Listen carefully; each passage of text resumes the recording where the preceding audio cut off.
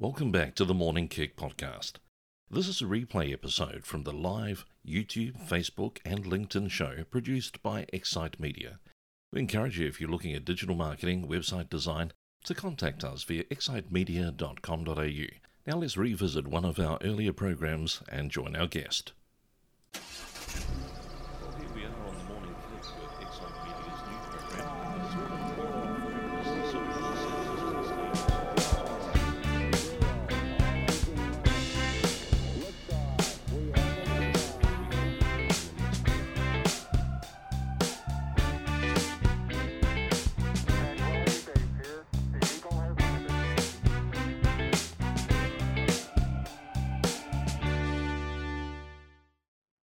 Well, here we are on the Morning Kick with Excite Media's new program, brought in to help inform business owners and business leaders about what's been happening during the coronavirus situation.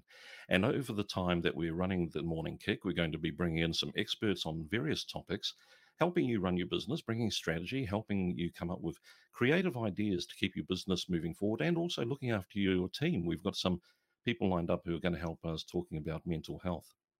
But this morning, we thought we'd bring in an expert who could assist us looking at what's actually happening with the coronavirus, or COVID-19 as it's called.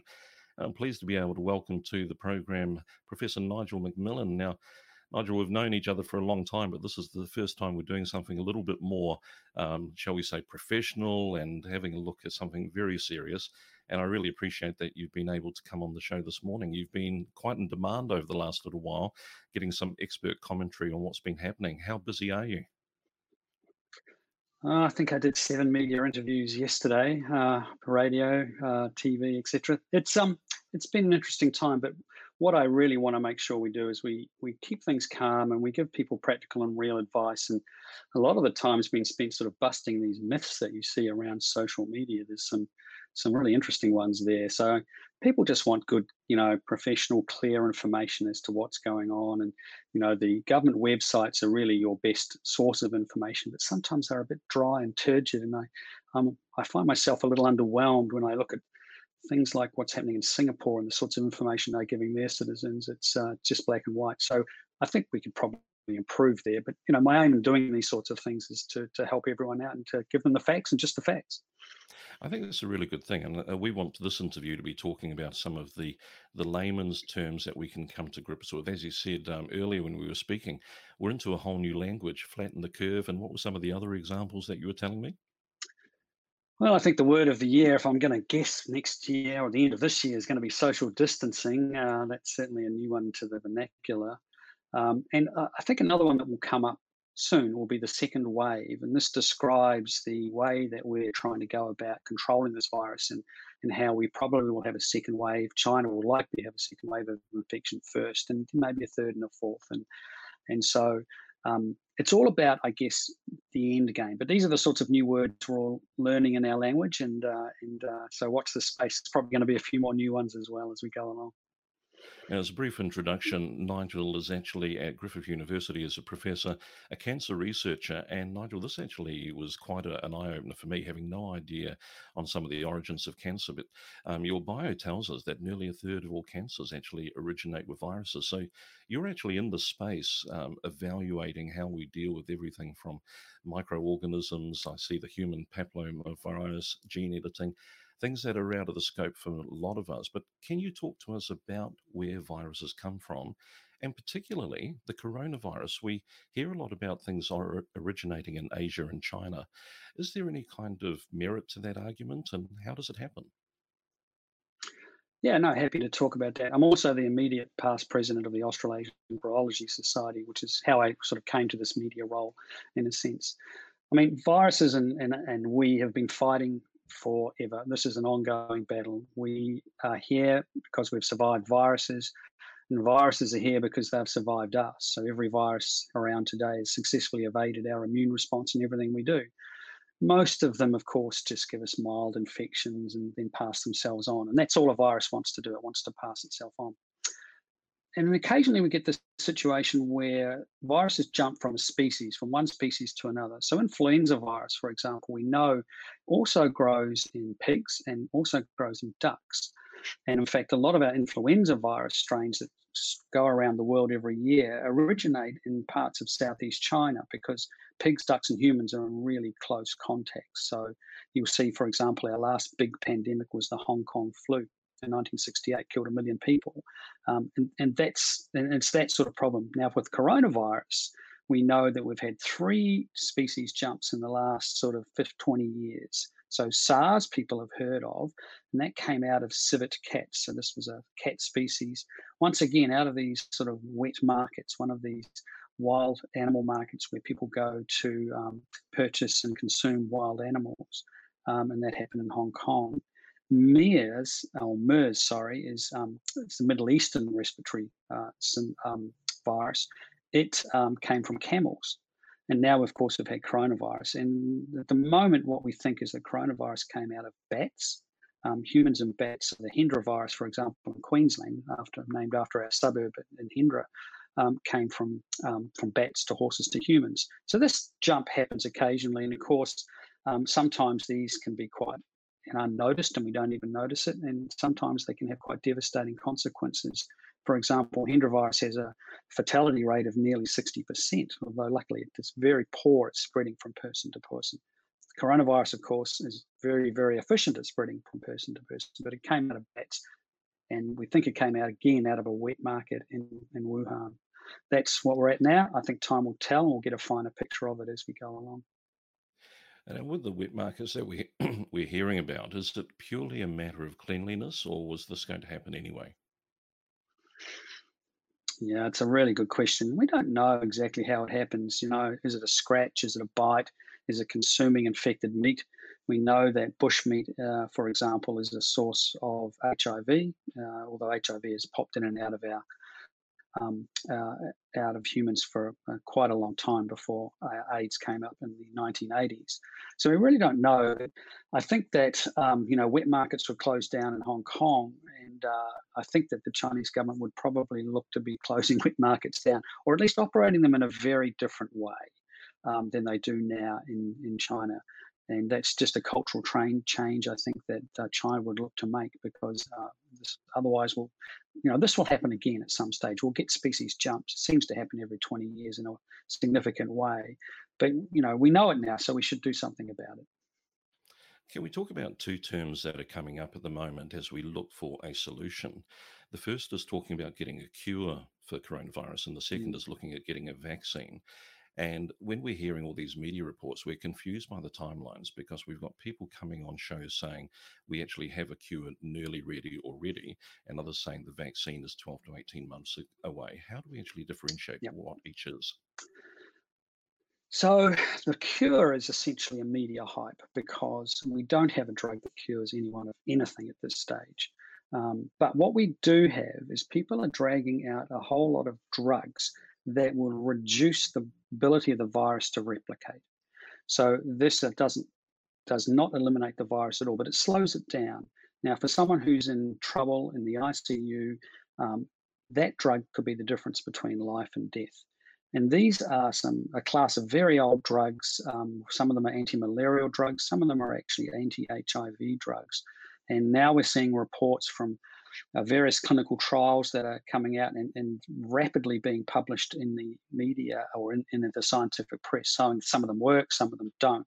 The one they're all excited about at the moment is hydroxyquinoline, which is an old anti-malaria drug. It certainly has its own issues because we've already seen a number of deaths from people who have gone self-medicated with this drug and taken too much and killed themselves. So this is, not to be done by the faint-hearted. But there's a number of trials that are going to go on in Australia with this drug, both here in Brisbane and down in Melbourne. And we might also think of healthcare workers. So you might give this to healthcare workers so that they're less susceptible to infection. So cure is the wrong word.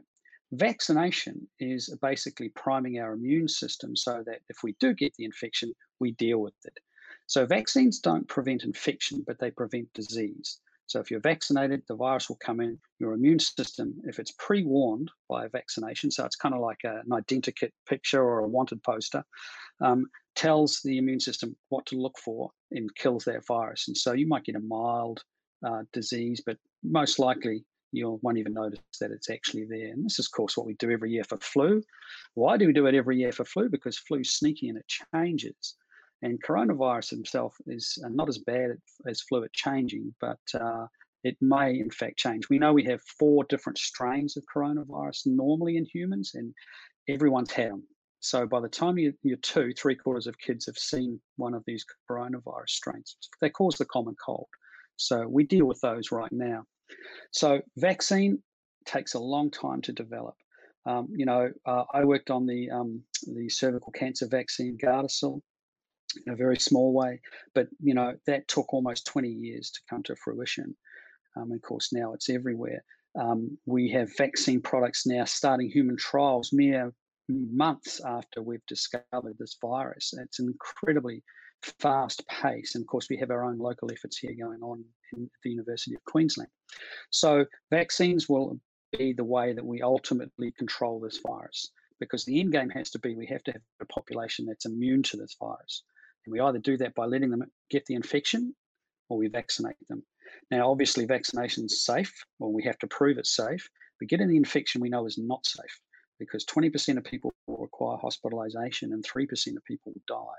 And so any vaccine that did that, of course, we would never even contemplate using. So media hype around cure, these are just drugs that are going to slow the virus down. Vaccines, that's our end game, and it will take even 12 months from now, that would be a world record. This would be like someone running the 100 meters in 5 seconds. It is unbelievable that it would go that fast. But with the governments coming on side, we drop all the bureaucratic barriers that usually stop us doing this, and that's what usually takes a long time. So let's hope to see that, if we're talking in a year's time, the vaccine will be around. Let's talk about resourcing and how we actually accomplish finding this vaccine. So at the moment, we've got various Mm. universities, University of Queensland here. Understand that your son's involved in part of the research and trying to find that vaccine. How do all these independent bodies work together to collectively pull Mm. either their ideas, their research, and the $17 million that I heard about, one allocation from our Australian stimulus towards helping? Is it just getting us more bums on seats, more intelligent people in the room helping to find the solution? Yeah. So yes, conflict of interest. My son does indeed work for the team that is developing the vaccine at UQ. In fact, he was the one who found the very first candidate. It's just serendipity. Could have been anyone in the team, and that's now in production. So there was a coalition formed out of a group in Norway, a group of governments and philanthropists called CEPI, and it's a coalition for emerging protection for infectious diseases. And they recognized a number of years ago that we needed to have technologies to respond rapidly to emerging and new diseases. And so they've funded 4 teams to do coronavirus work. So one of them is the University of Queensland team, because they have a particular technology. Fancy name is a molecular clamp. But anyway, they have a technology that allows them to make good vaccines. You saw the very first trial in America starting, and the injection was quite widely publicized last week. That's another CEPI group, and they have a genetic vaccine, so they can make this in a machine. It's an instruction for the cells to make a protein that the virus that the body can see. So we have these technologies. Now, how do we quickly develop vaccines? Well, candidates, for example, UQ's candidates now in production. Why do they need another $17 million? It's essentially around rapidly doing the clinical trial. So if you want to do a clinical trial, you've got to produce this, and it's got to be produced on an industrial scale, and that's not a trivial thing to do. So you need experts and money to actually do that.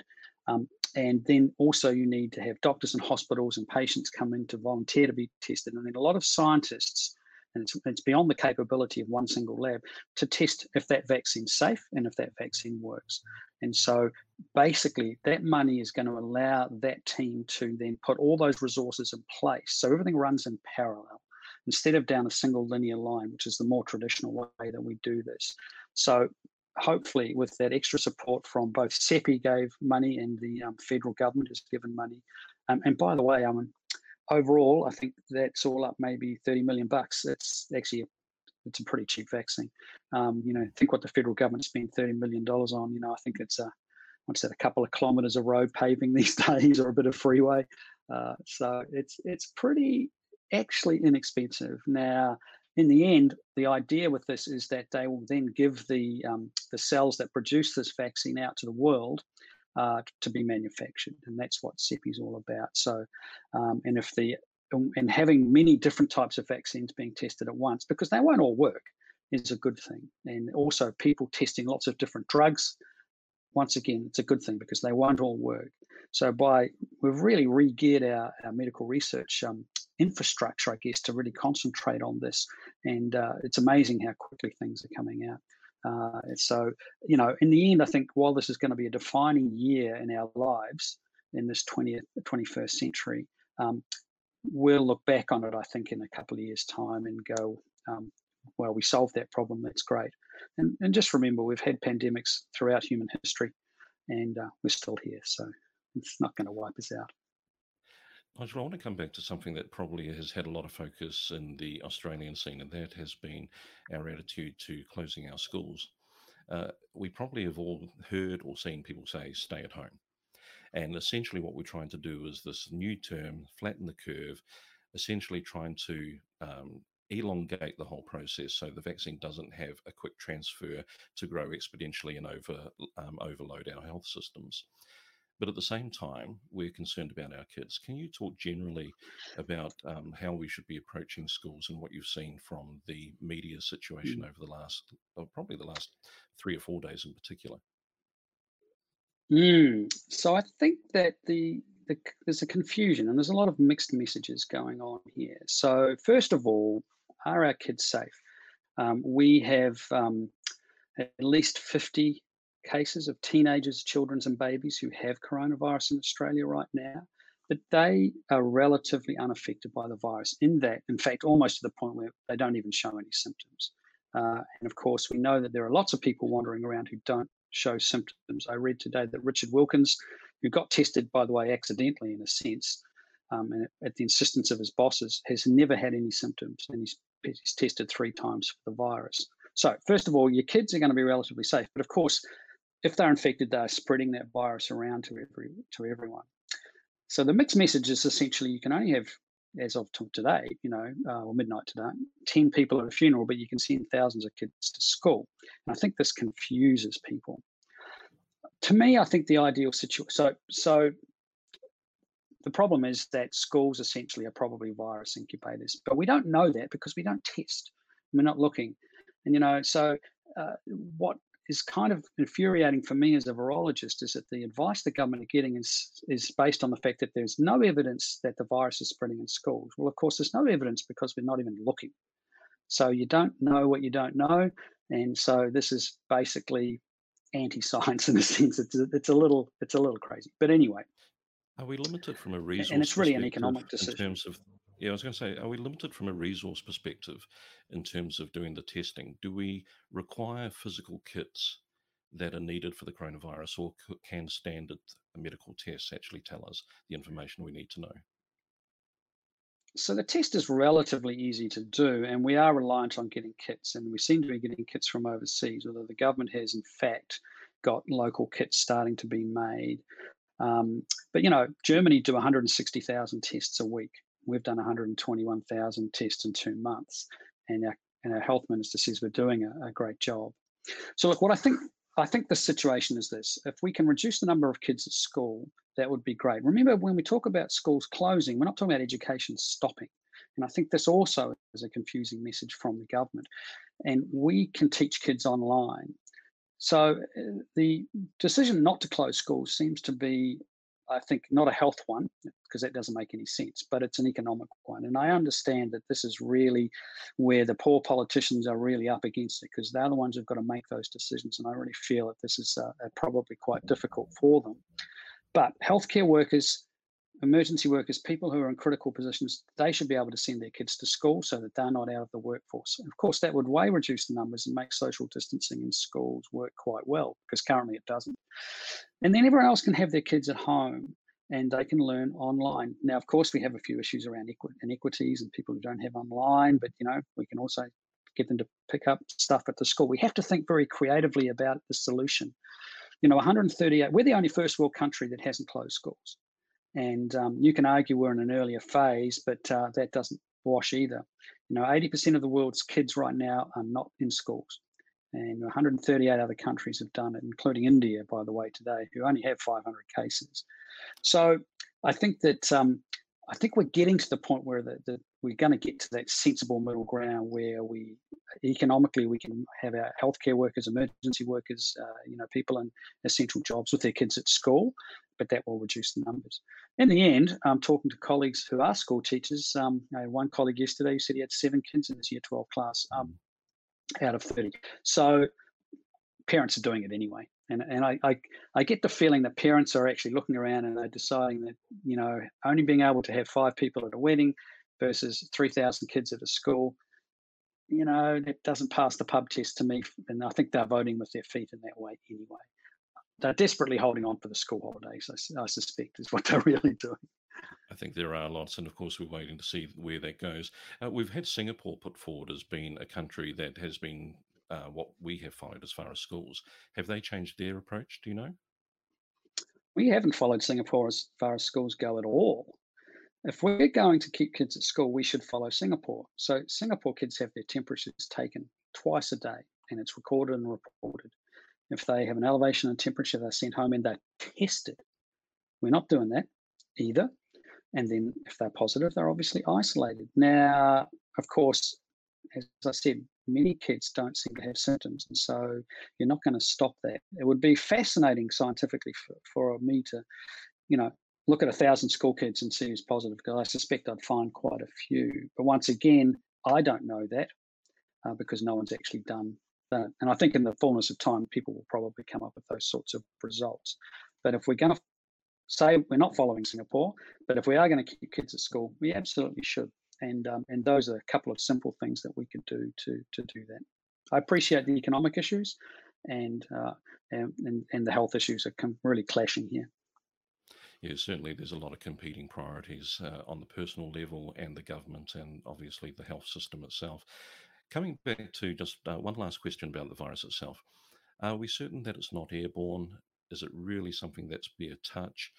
Things such as mucus, basically, is that the key issue that we're avoiding contact over?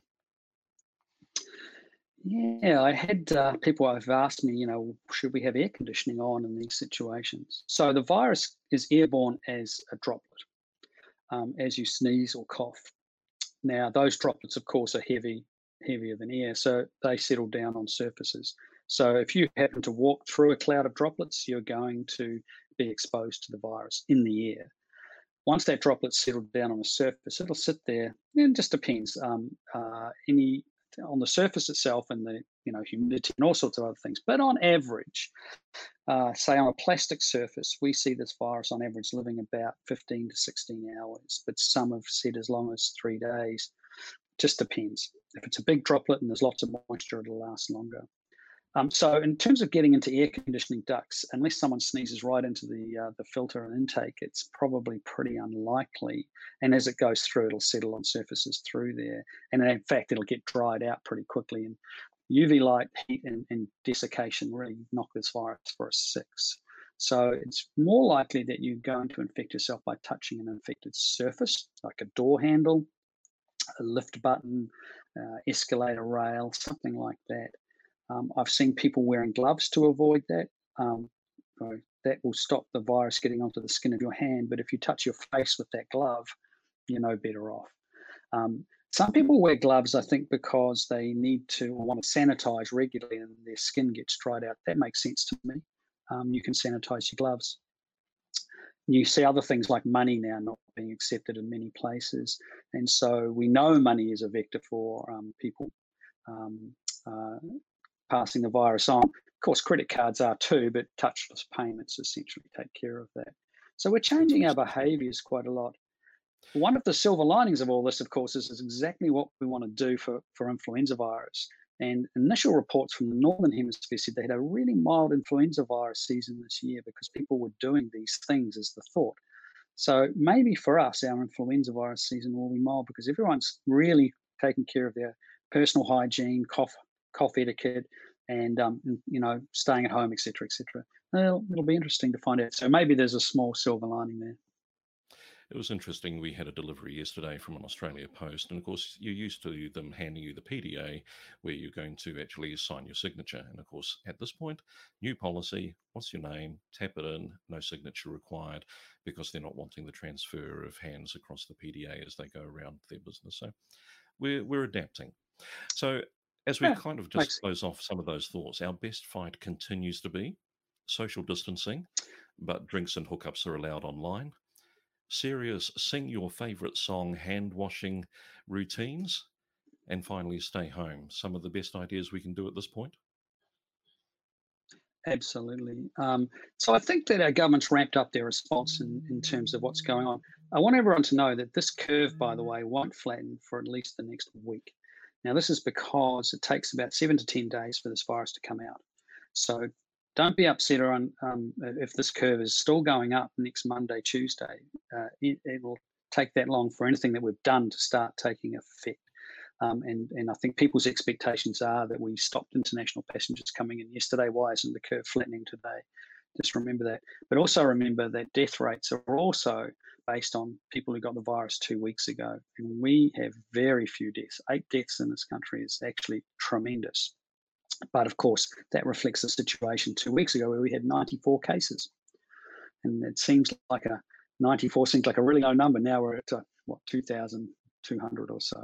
So just be aware of that window so that you're not over egging the expectations about what might happen quickly. We're not going to solve this quickly, but your advice is absolutely right. Wash your hands, stay at home, and carry on.